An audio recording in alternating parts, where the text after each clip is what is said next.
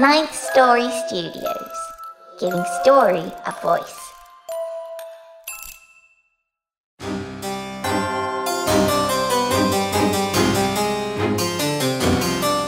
You're listening to the Wicked Library.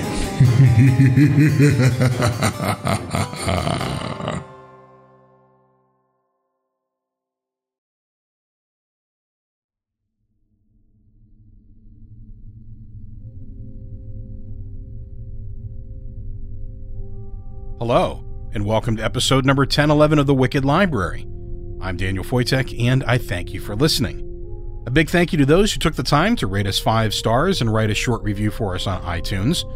Your ratings do help others find the show, and of course, we love hearing from you. The librarian told me that he knows some of you haven't yet picked up our first written anthology, 13 Wicked Tales, which is available on Amazon in print and Kindle. He also wanted me to remind you that all of his books are hungry for your fear. For less than a cup of coffee per story, you can feed a book your fear and keep it cold and wicked. Grab your copy at thewickedlibrary.com/read. It's packed with great tales by some of your favorite authors from the show, including today's author, Mike Pilgrim. The book also features beautiful cover art and illustrations by Jeanette Andromeda. It's a fantastic collection, and we know you'll want a copy for your own Wicked Library. Again, get yours now at thewickedlibrary.com/read. As always, before we get started today, a big thank you to those of you who are supporting the show. We've had several new supporters sign up on Patreon, and we all deeply thank you. Without you, this show would not be possible. On behalf of our authors and everyone else involved in making the show, a sincere thank you for your support of this show and of independent horror fiction. Supporters get extra content, ad-free shows, and more. If you're not yet supporting the show, you can do that at patreon.com/Wicked Library. Today's episode features a dark tale by Wicked Library alum Mike Pilgrim, who wrote today's story, A Fish Doesn't Know, just for the Wicked Library. Today's storyteller is our dear friend and absolutely brilliant voice actress Erica Sanderson, accompanied by a custom score written by our resident composer Nico Vettese of We Talk of Dreams. Please, if you enjoy the story, find Mike's work and buy it. It keeps him making more. You can learn more about Mike and find links to his other work on his bio page at thewickedlibrary.com and at amazon.com. Now, let's get wicked.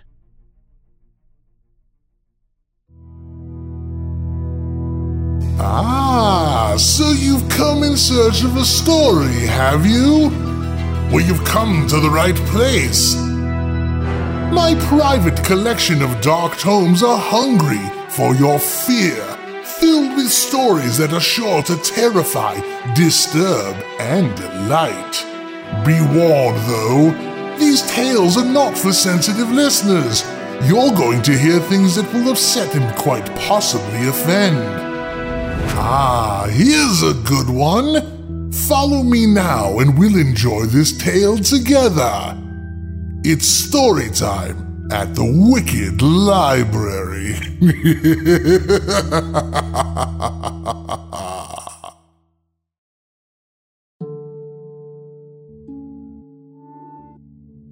The immense shell is heavy in my hand. Its heft is a comforting pressure that tethers me right here to this moment. Grandmother kisses my forehead. The press of her cold lips soothes my nerves, but only a little. I open my mouth to speak, to ask for more time, to stall, anything. But she touches a finger to my lips before I can get a word out.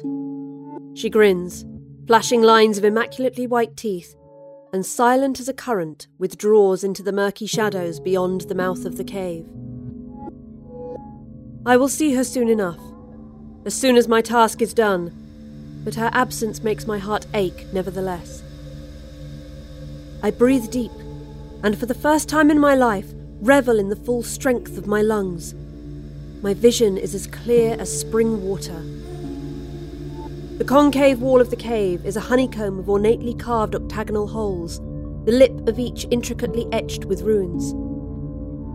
These are stories all. The walls are scribed with tales that go back to long before the world was young. Cradling the shell like it is a newborn, I make my way to the farthest corner of the cave as grandmother has instructed me. It takes me a moment to find the stone chair in the impossible squid ink blackness. The darkness is, of course, by design. It helps tellers to focus on nothing but the task at hand. After taking a moment to get comfortable in the chair, which feels 4 sizes too large for my frame, I cup the shell in both hands and carefully lift it to my lips. Then I begin to whisper my life into its hollow. The text normally arrives about 8 minutes after I've hauled myself up onto my regular bar stool at the end of my shift in the Horny Haggis kitchen. The small of my back aches, as it always does after a double shift. The leg braces feel like cheese wires that have spent the last 10 hours hungrily chewing through the fabric of my chef's whites to get at the meat of my legs. I've always hated these ugly fucking things, but they're the only reason I'm mobile at all. And as lucky as I was not to spend my life encased in an iron lung, they aren't much fun either. They're as comfortable as they are sexy, and they're about as sexy as a hippo wearing Crocs. The doctors were astounded, none of whom ever expected to actually see polio in their lifetimes. But with all the crazy going on in the world, I guess I was just unlucky. Leanne, the bar manager, always has a pint and a half of whatever special beer is on tap that day waiting for me at the bar. Sometimes it's great, other times not so much. But after a full day sweating in a kitchen, it's always welcome. The half pint is for refreshment. It doesn't even touch the sides of my gullet as I pour it straight from the glass into my belly. The pint, however, is for enjoyment. And often, during the harder shifts, the thought of that first sip is the only thing that gets me through the day. And that's the moment that the phone beeps with a text from Mammy. I don't even need to look at the screen to know. Nicola, I am hungry. Feed me fish and chips. 15 minutes. The joke is neither funny nor insightful. The gratitude neither stated nor implied. Mammy never ever says thank you. She says that it implies weakness. It conveys an overt acknowledgement of a debt. Because then you owe them something. Being indebted to others is weakness. She knows that by now I've already cleaned the kitchen. Yet she still always messages me after closing to ask.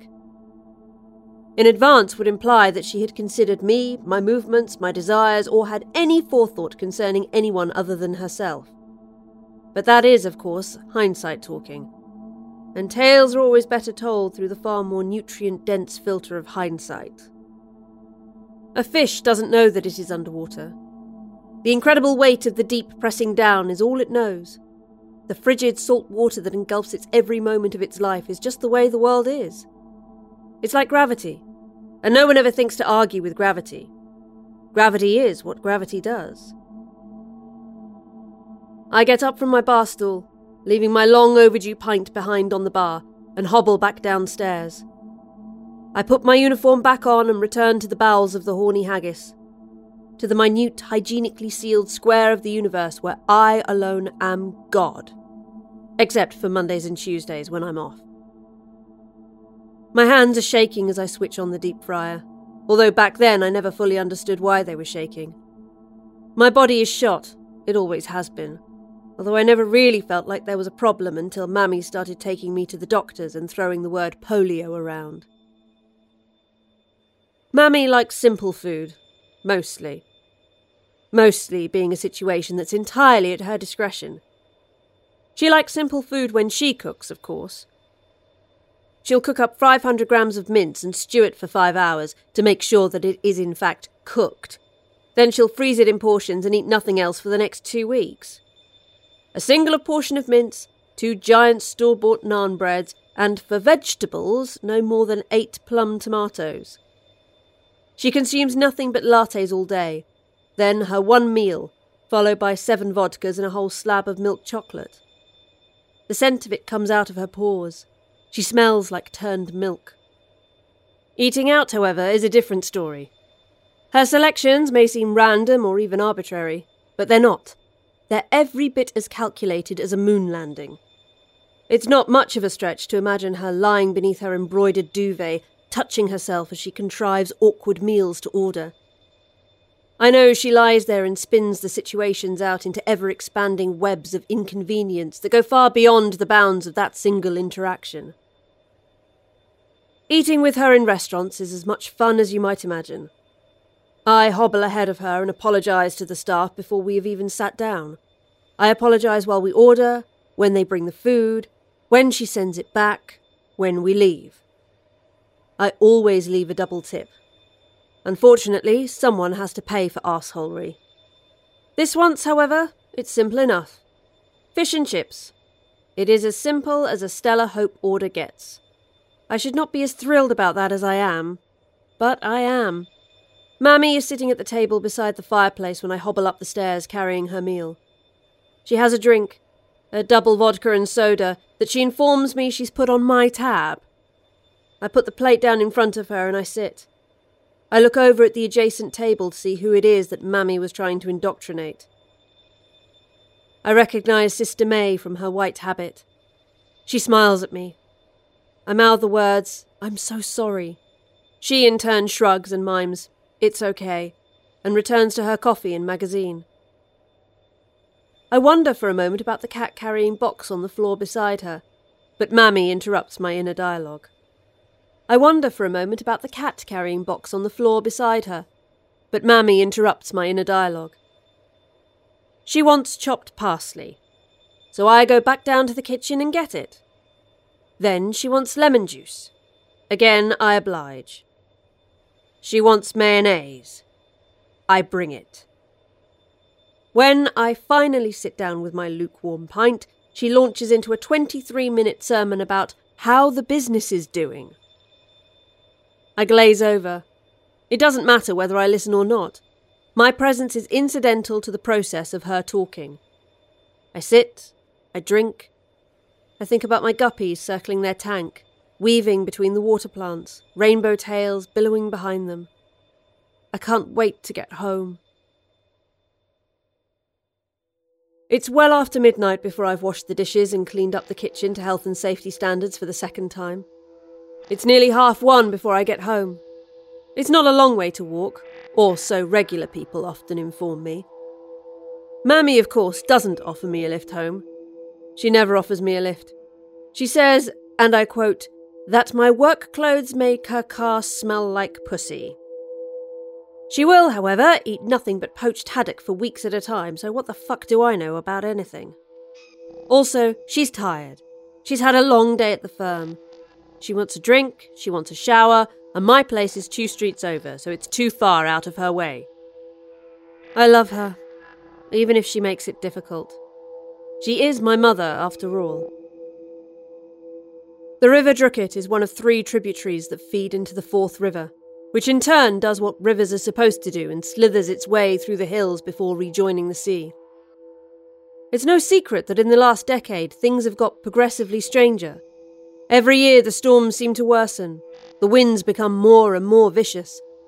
They shove over trees, tear down branches and throw them into roads. What might once have been a weird occurrence of Mother Nature losing her cool and going on a rampage through the backwoods of Scotland is now standard weather for any September. Some nights after work, I lie in bed and listen as the weather pounds like a jilted lover at the walls and windows of my tiny cottage. The wind slips through any crack it can find and fills the house with banshee wails while the rain strikes and slashes on the glass. But people are resilient. They can adjust to anything if given the chance. But that doesn't stop them bitching about it down the pub. I hear it all, whether I want to or not.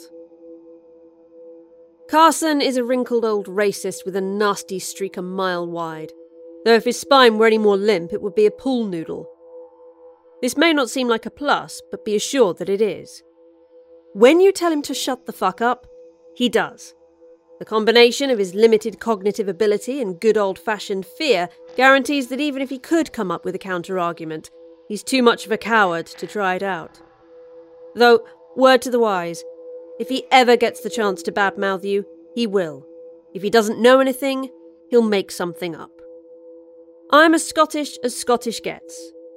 Trouble is, I grew up in a boarding school down south. The result being that I sound like an English rose.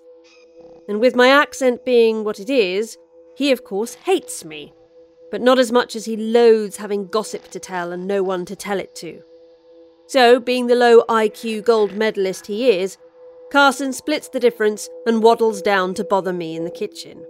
I know who it is long before he even speaks, from the tick-tap-tick of his cane as he works his way down the stairs towards the kitchen. Normally I smile at him and then shut the door in his face, but every now and then, curiosity overpowers reason and I listen. In my defence, one can only talk to the shrimp in the deep fryer for so long before the conversation starts to loop back on itself. Carson tells me about how the river has risen up and into his flower beds the night before. He tells me that there was no dry place for him to throw his bread that morning when he went out to feed the birds. The wife wouldn't bring his wellies down to him so he could walk through the water to find a dry place to put bread for the birds. He goes on like this for a minute or two, but I've already checked out. Blah, blah, blah, rivers, blah, blah, wellies, blah, blah, bridge flooded. My mind is running through the stock lists. Then I'm constructing a special for the weekend. Maybe some kind of steak? A carpetbagger, perhaps? Something stuffed with oysters. That would be nice. Then something in the old arsehole's yammering snaps me back into the now. What do you mean break-ins? I say. Drake doesn't get break-ins. You're talking shite, Carson. He assures me that there were 6 the night before, 7 if you count the cellar door. I'm more astounded by the fact that he didn't lead with the break-in at the bottle store. I was just there yesterday afternoon, I tell him, but he talks right over me. It takes me most of the rest of the day to find out the specifics, but again, people like to talk, so I hear things. Doors were forced open in the wee hours. Locals are fairly certain that it was a group of immigrants with a crowbar. It's always funny to think how the only people the locals believe capable of burglary are foreigners. People are stupid. The other thing that seems weird, though, the part that my mind wouldn't stop poking at after Leanne came down to tell me, was that nothing had been taken. Nothing that the police could discern anyway. My post-work pint is less than enough to level me that night, so I have another. I haven't heard from Mammy the last 2 days, which is something that unsettles me a little. I think to call her, check in that she's okay, but then logic takes over. I'm here, relaxed, comfortable, and if I pick up the phone, no matter how positive the outcome, I'll feel like shit by the time I hang up. To celebrate my newfound clarity, I order another pint. I buy a drink for Leanne and one for Lydia, because frankly, I'm glad to see her. Lydia works the local area, though with a brain like hers I often wonder why. Every so often, when she's not on the job, our paths will cross and one of us will get the other drunk. Sometimes we end up in bed together, though not as often as I'd like. I paid her once when I first moved back to Drake from Dorset, and the evening was nice enough, but with it being a job, it lacked the very intelligent and fiery quality that makes Lydia Stanton so appealing. She was at work, so like the consummate professional that she is, she treated it like work. After I'd paid and we'd had sex, though, she visibly relaxed as she told me she was off the clock. Then she said something I never anticipated hearing. She asked if she could stay. We had ourselves a wonderful evening. We lay in my tiny bed watching the glow of the fish tank as the brightly coloured guppies wove through the tangle of water weeds. Curled up in my arms, she asked me what their names were, and one by one I told her. Colin, Globby, Bert, Ernie, Babs, Keith, Mephisto. She was adamant that those were the names she would have picked too. Then, as the sky beyond the curtain began to shift from a starless pitch to calming blue, we fell into slumber. Later that morning, wearing nothing but my leg braces and an apron, I cooked her a breakfast that we ate in calm silence before she left. I didn't ask what the rest of her day was going to look like, but I remember wanting to. It's a strange thing that she's ever slept with me for free, but when it does happen, I am very, very grateful for it. And unless I'm gravely mistaken, she's happy for it too. Tonight, though, it's unfortunately not on the cards. She has a thing to go deal with. We've known each other long enough to know that neither of us wants her to elaborate. Unless we're both smashed and trading horror stories, penises are funny-looking things, but the men that come attached to them are where the real weird is. I've only ever been with 2 men, though that might be using the word man in its loosest possible term. Lydia finishes her Tia Maria and Coke. She says thanks, slips back into her jacket, and then pushes through the double doors and out into the atrocious Scottish night. For a long moment I wish I had enough money to rent her company for the evening. I'm not looking forward to the walk home. I really don't feel like being alone tonight. Leanne plants another pint in front of me. Apparently she pulled the word alone from my mind. No need to rush home, she says. The weather is proper pish out there. I smile up at her. The wind is bad tonight, but the rain is worse. It's the sort that somehow manages to come at you horizontal to the ground. I wasn't even 1 minute out of the Haggis door and the water had soaked through my coat and filled my shoes. The chill doesn't bother me that much, nor does being drenched. The real issue is my work shoes. I worked a shift with wet shoes once when I was training. Long story short, if you like having a giant blister with toes growing off the top of it, then wearing wet shoes for a 12-hour shift is by far the most efficient way to achieve that result. Halfway home, I figure that I'm already as soaked as I could possibly be, so I decide to take a little detour to the bridge to see how high the Drucket really is. It's only a block over from Mammy's place. She has a beautiful patch of garden that leads right down to the edge of the river. There's no better spot in the universe than to sit in the sun and read, especially when she's away on business. I'm amazed to see that for the first time in his life, Carson was right. The bridge has been utterly swallowed by the river. The railing stones are barely visible above the raging surface of the brown water. I wonder if the folks down near the caravan park are okay. The council put in a water break a few years ago, although I'm not sure it will make enough of a difference. At home, I strip off my sodden shoes and balance them on the radiator. I feed the fish, then remove my contacts and leg braces. I take a lukewarm shower and open a tinny as I sit down in front of the TV. Honestly, I don't care what's on. It's all utter shite. People trapped on an island with nothing to do but paint their faces up like mandrills and fuck. Singing competitions that have nothing to do with actual singing ability, and adverts with men who've never had to shave in their lives advertising razors. I'm so insulted by the idiocy that I'm asleep on the couch in less than 8 minutes. It's after 3 before I manage to peel myself off the cushions, strip into my birthday suit and wobble towards my bed. This is by far my favourite part of the day, lying here watching the guppies as they flit back and forth on the other side of the glass. I talk to them sometimes. They don't answer, of course, because they're fish, but any company is better than no company. I do envy the simplicity of their existence. Swimming, eating, fucking and pooping sounds like a wonderfully trite way to be. Fish don't know how good they have it. When I wake up, it's still dark. I'm almost certain that a loud noise woke me. A crash. It felt like part of a dream. My eyesight is shit. Mammy is adamant that it's a result of the polio, but it's not. My eyes are shit and that's all there is to it. It doesn't matter how they got this way. The bottom line is that I have to live with how they are. Contact lenses and glasses and blindness are all I've ever known. If I'm a fish, then this is my tank. It takes me about a moment to notice the smell. It's freshly gutted mackerel, not quite completely forgotten calamari. I sit up, scramble to put my eyes on. Another crash from the front room fuels my urgency. My pulse throbs in my temple. Glasses on, the murk dissipates as my sight blooms. The door hisses open. An immense shape slides out of the shadows. It moves as if it has a limp, but the locomotion is far from ungraceful. Through the dark I can make out its eyes. They are twin pearls, each the size of a clenched fist. They reflect back the scant light as if I'm shining a torch in a cat's face. The oceanic reek now fills the room. I've never seen the sea, not close up, but I know fish. In the light of the tank, the shadow is no longer a shadow. The eyes are not a trick of the darkness. They're cue balls set into a face that I can only describe as a humanoid fish frog. The front of the creature is covered in pale scales. It has a potbelly and no obvious genitals.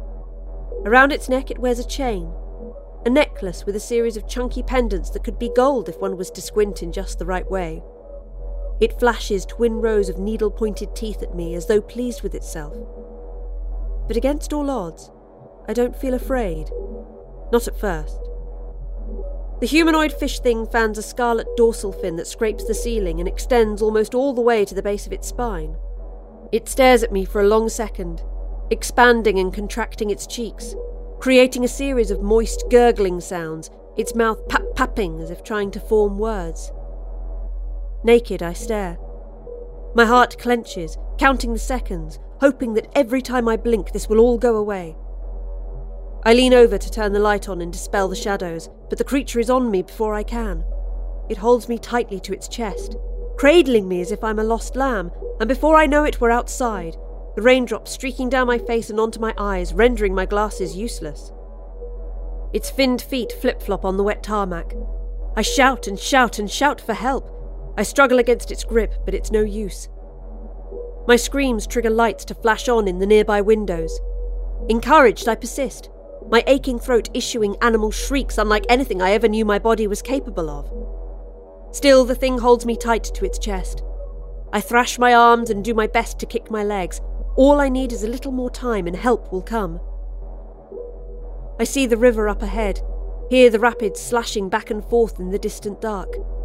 I hear a yell nearby, a human yell, then a chorus of battle cries, the clanking of spades, shears, broomsticks and pickaxes. Sensing what's coming, my captor accelerates, and we're almost at the swollen edge of the river when the first strike comes down. The beast shrieks as the cast metal penetrates the tough dark scales of its back and chews into the soft flesh. I feel the creature's form stiffen like molten steel thrust into water, but even hissing in pain, its claws don't tighten around me. If anything, it holds me nearer, curling its glistening body around me as if to deflect the attacks. A curse echoes through the sodden madness. I feel the echoes of the sledgehammer blows shudder through my captor's frame. The men, they're all here now.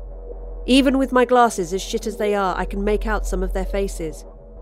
Ali Nichol, Joseph Donnelly, Pat Loveland, Dave Robinson, and looking as wild as a mountain goat on meth, a man that I only know as Uncle Nelson. The tart stink of river water reminds me that we're close, too close to the river. I squirm, a worm frantic to escape the imminent hook.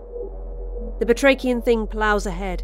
It opens its saw-toothed maw and brays as it holds me tight, like a prize, a feast to be savoured in the cold depths of the river. As if by a miracle, Nelson comes out of nowhere. He's screaming like it's the football finals and his team is 2-0 up. The tarnished steel of his pickaxe flashes under the tepid glow of the streetlight. The pointed end sinks into the fish thing's right eye socket. The sound that fills the dark space is a pig having its throat cut. It deafens my left ear completely before the thing drops me onto the muddy bank and plunges into the slashing water. Somebody, I have no idea who, drapes a jacket over me. I tell myself that it's to cover my modesty, but I know that it's because the queer curve of my spine and the odd configuration of my twisted limbs makes them uncomfortable. Someone has called the police. I don't know what I'm supposed to tell them, but I do my best even as I sit wrapped in a blanket at my kitchen table, my hands locked around a hot toddy that the police officer was kind enough to make me. I can hear the spaces in between their questions.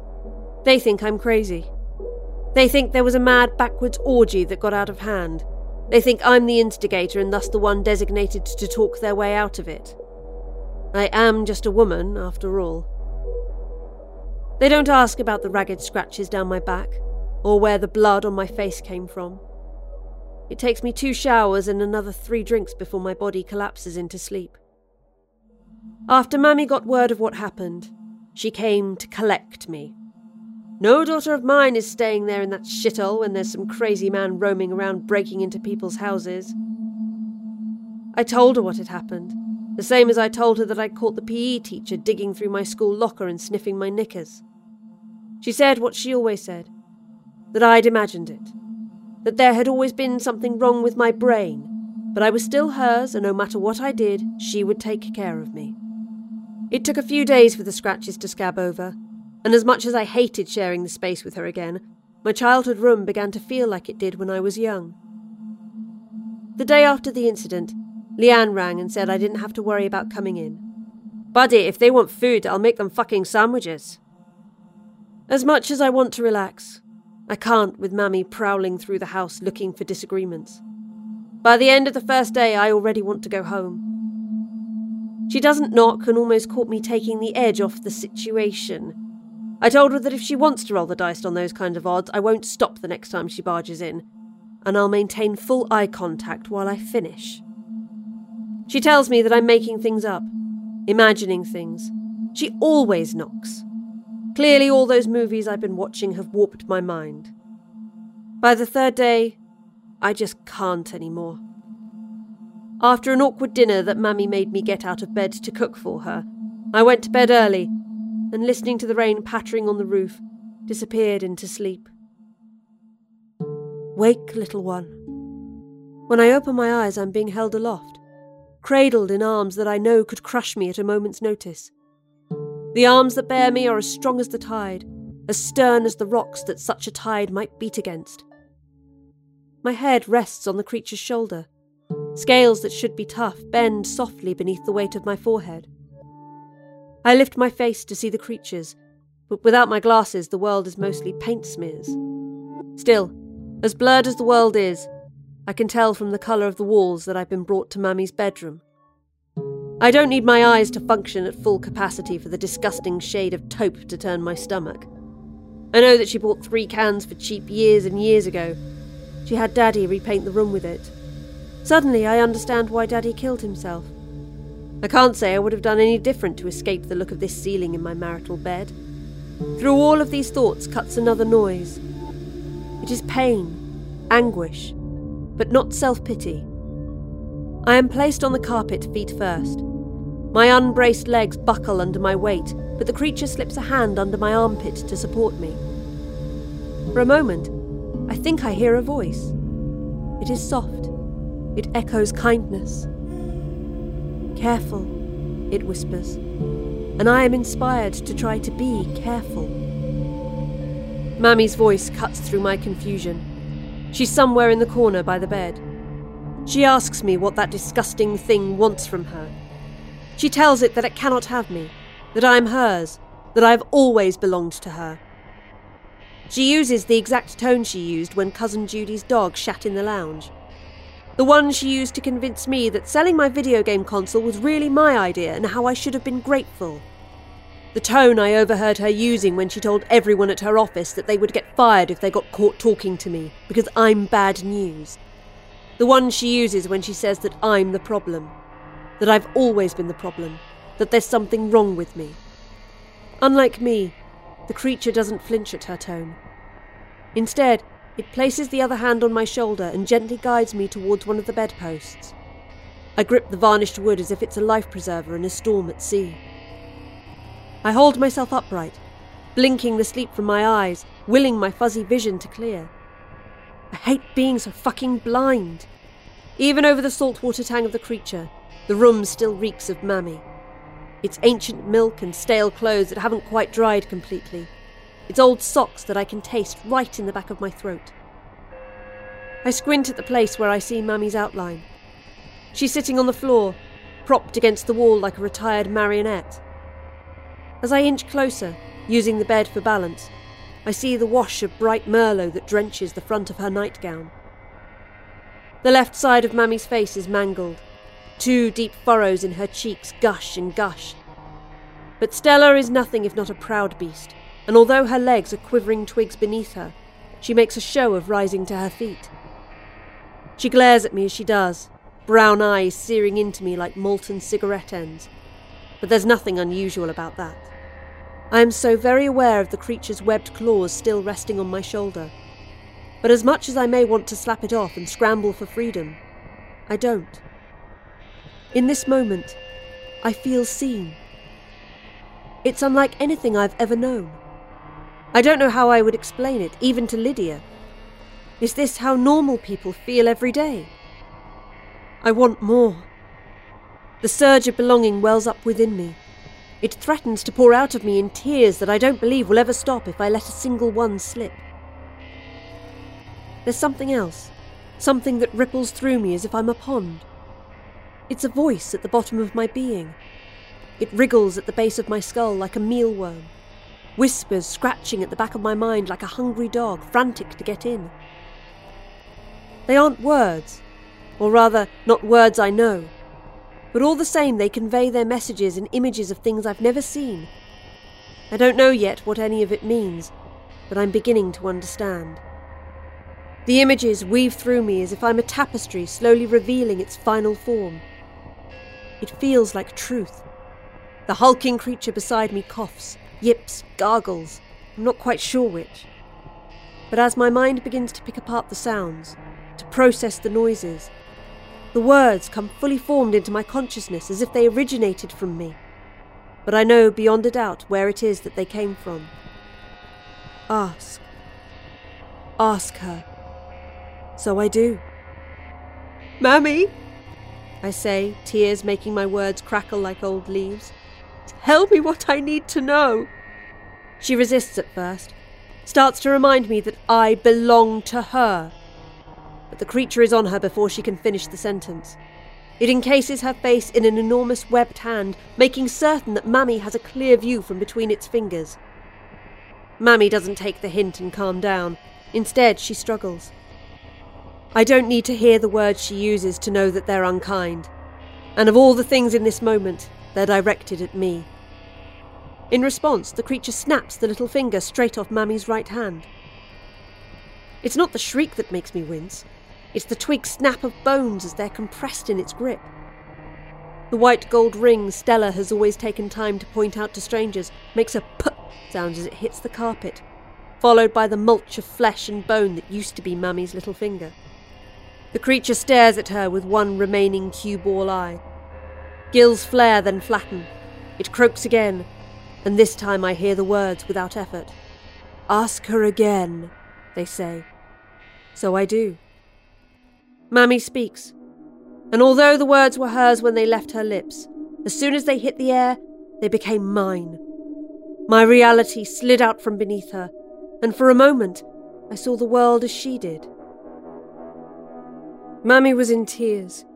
Not tears as other creatures understand them.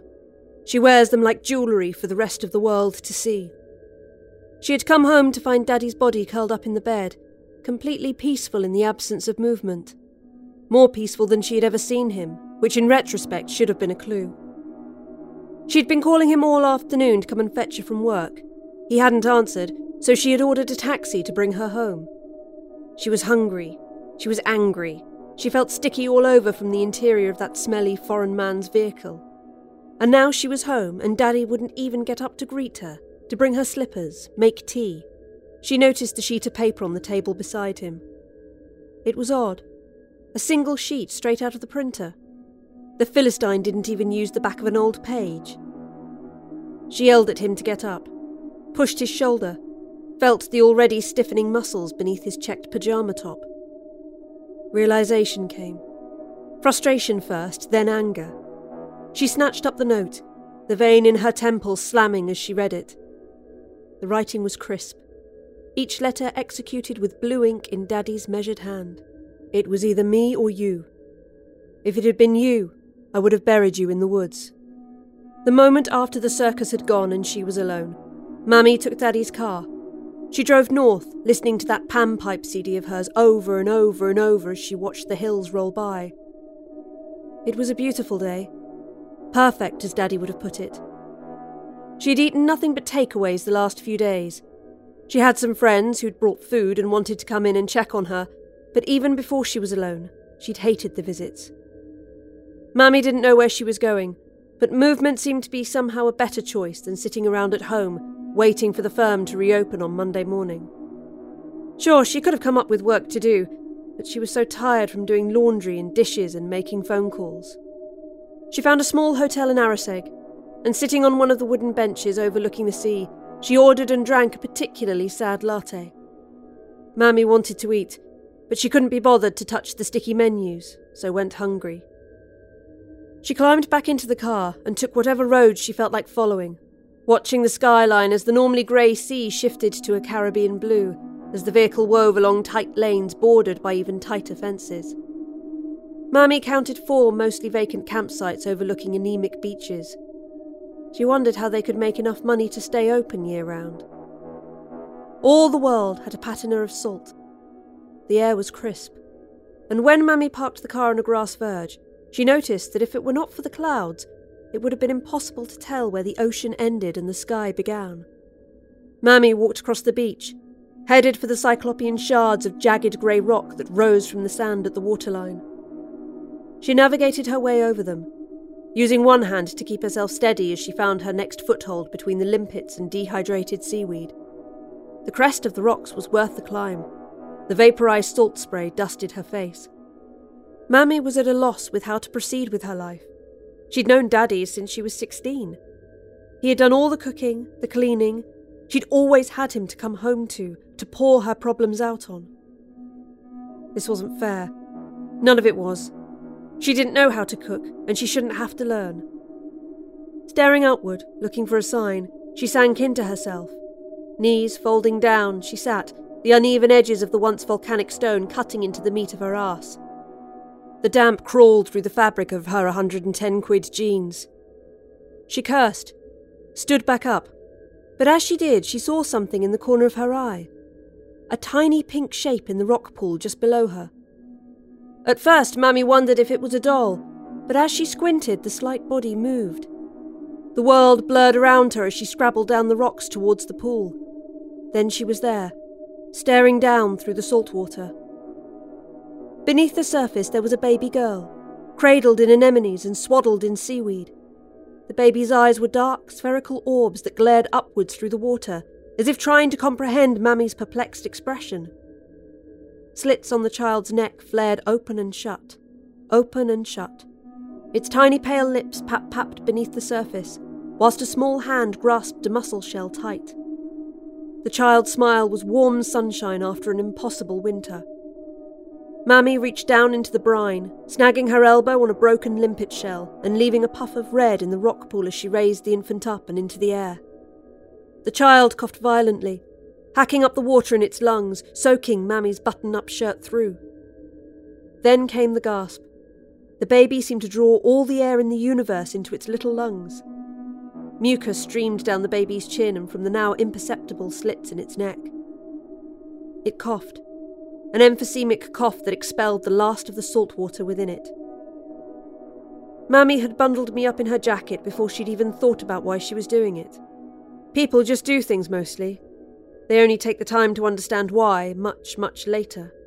But she knew above all else that I belonged to her, and that was all that mattered.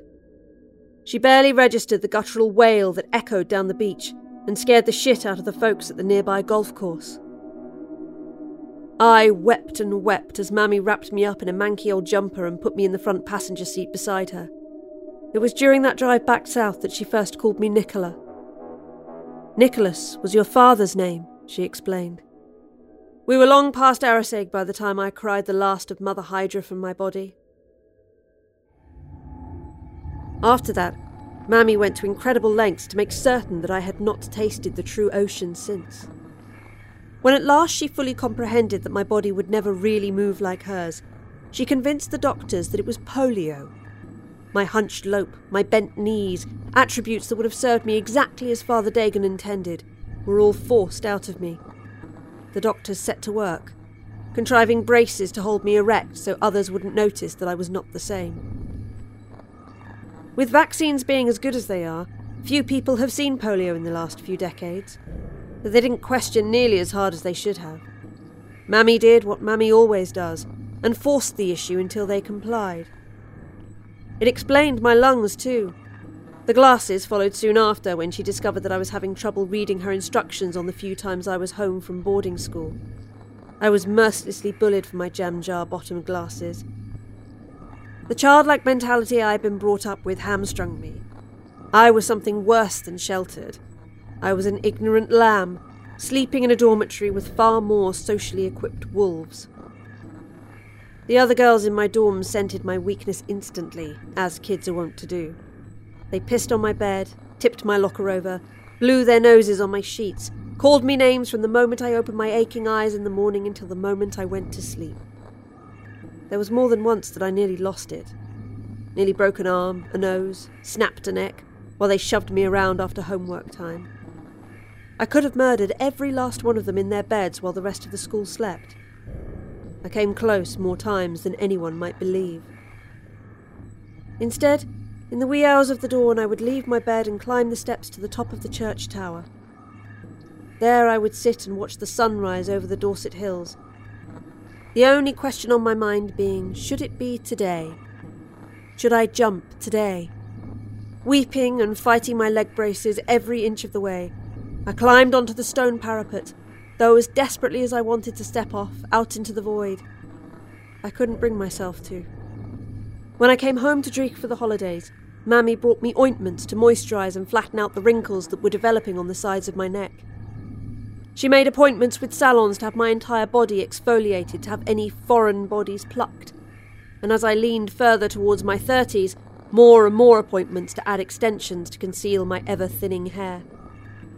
It was, all of it, to retain the world's perception of her as the mother to an alluring and talented daughter that did what she said. That was the only compass she followed.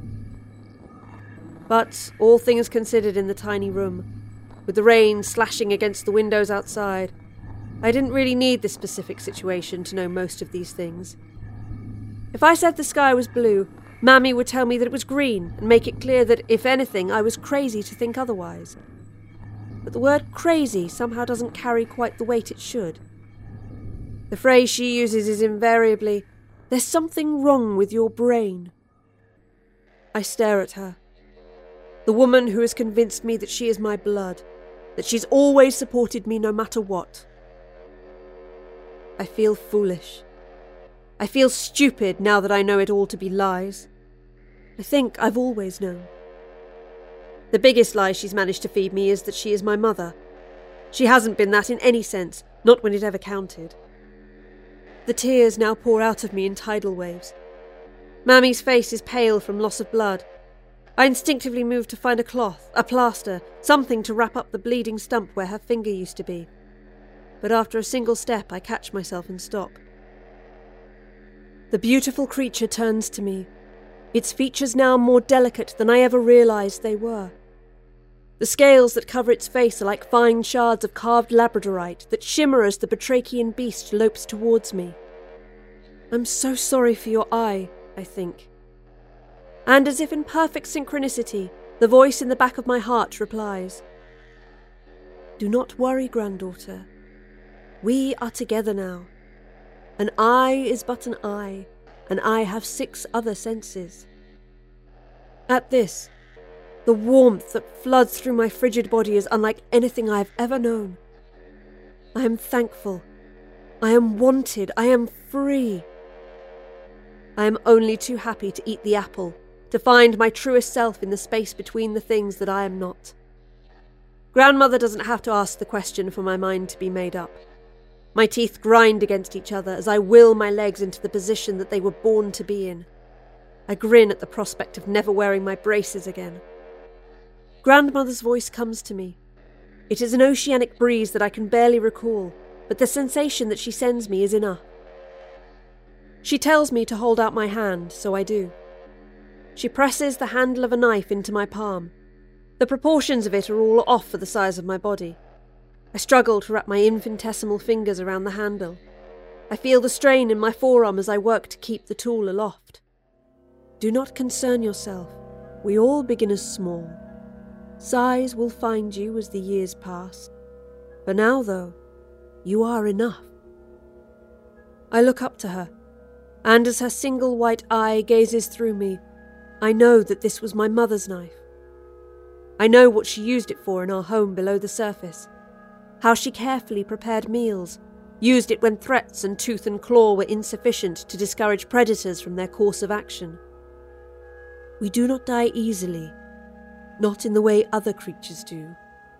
We go on and on, swelling and shrinking like the tide with our fortunes. But your mother could no longer take the pain of your loss. She used it to end her life when she realised that she had lost you. My unwilling mind is awash with Mother's limp corpse bobbing in the tide, her throat cut from gill to gill, the blade opening a clean slit through the pallid scales of her neck. Wild fish tearing at her decaying eyeballs, this ornate tool still grasped in her hand, held with the same ferocity with which she would have held on to me, had she had but a second chance to try, had despair not taken her. She was so very beautiful, I say to Grandmother. She nods. I don't know if she can cry, but tears are not the only measure of grief. There are other ways to mourn. The entirety of the knife was hewn from a single whalebone. I know this is fact, as if I myself were responsible for freeing it from the enormous rib.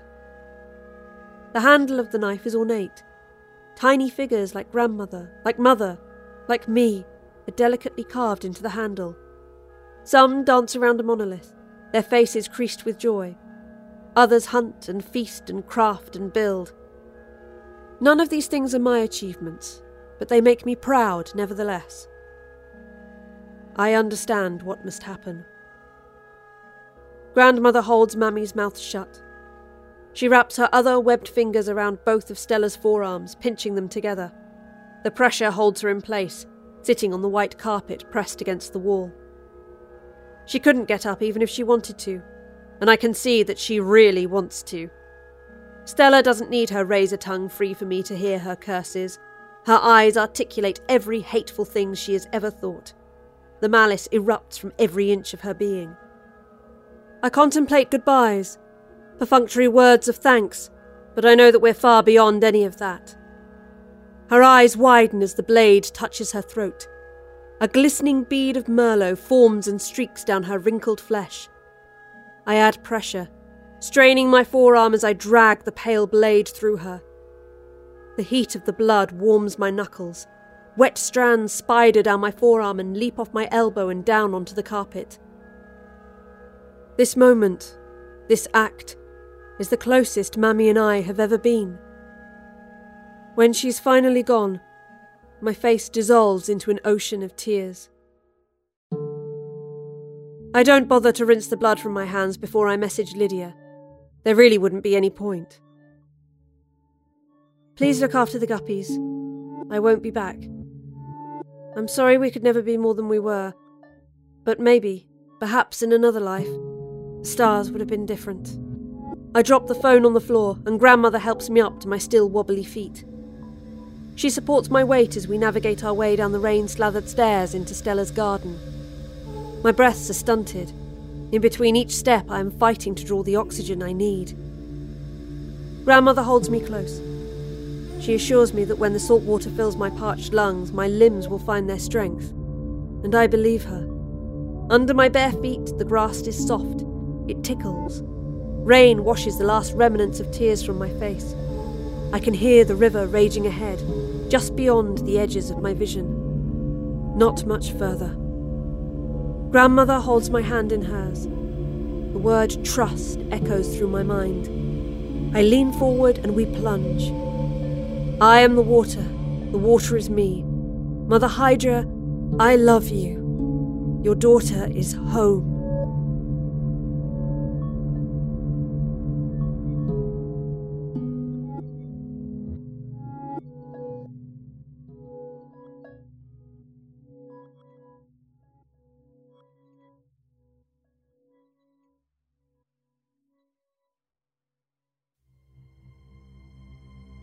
Hello, kiddies! So, you want access to the Wicked archives, do you? Well, it takes money to keep the lights on and keep our beasties fed. Trust me, you don't want them hungry. They might just start eating the writers, and then where would we be? Visit our Patreon page at patreon.com/wickedlibrary and pledge your support to the show. For $2 a month, I'll give you a key to our collection of classic episodes. For $5 a month, I'll let you hear the bonus stories before the rest of our listeners. Even more tantalizing rewards await for those who want to sacrifice more to us. Over 70 classic episodes are lurking deep in the private area of the library, just waiting to be heard by you. Pledge yourself to the library today, and you'll be ours forever. You're going to like it here, I think.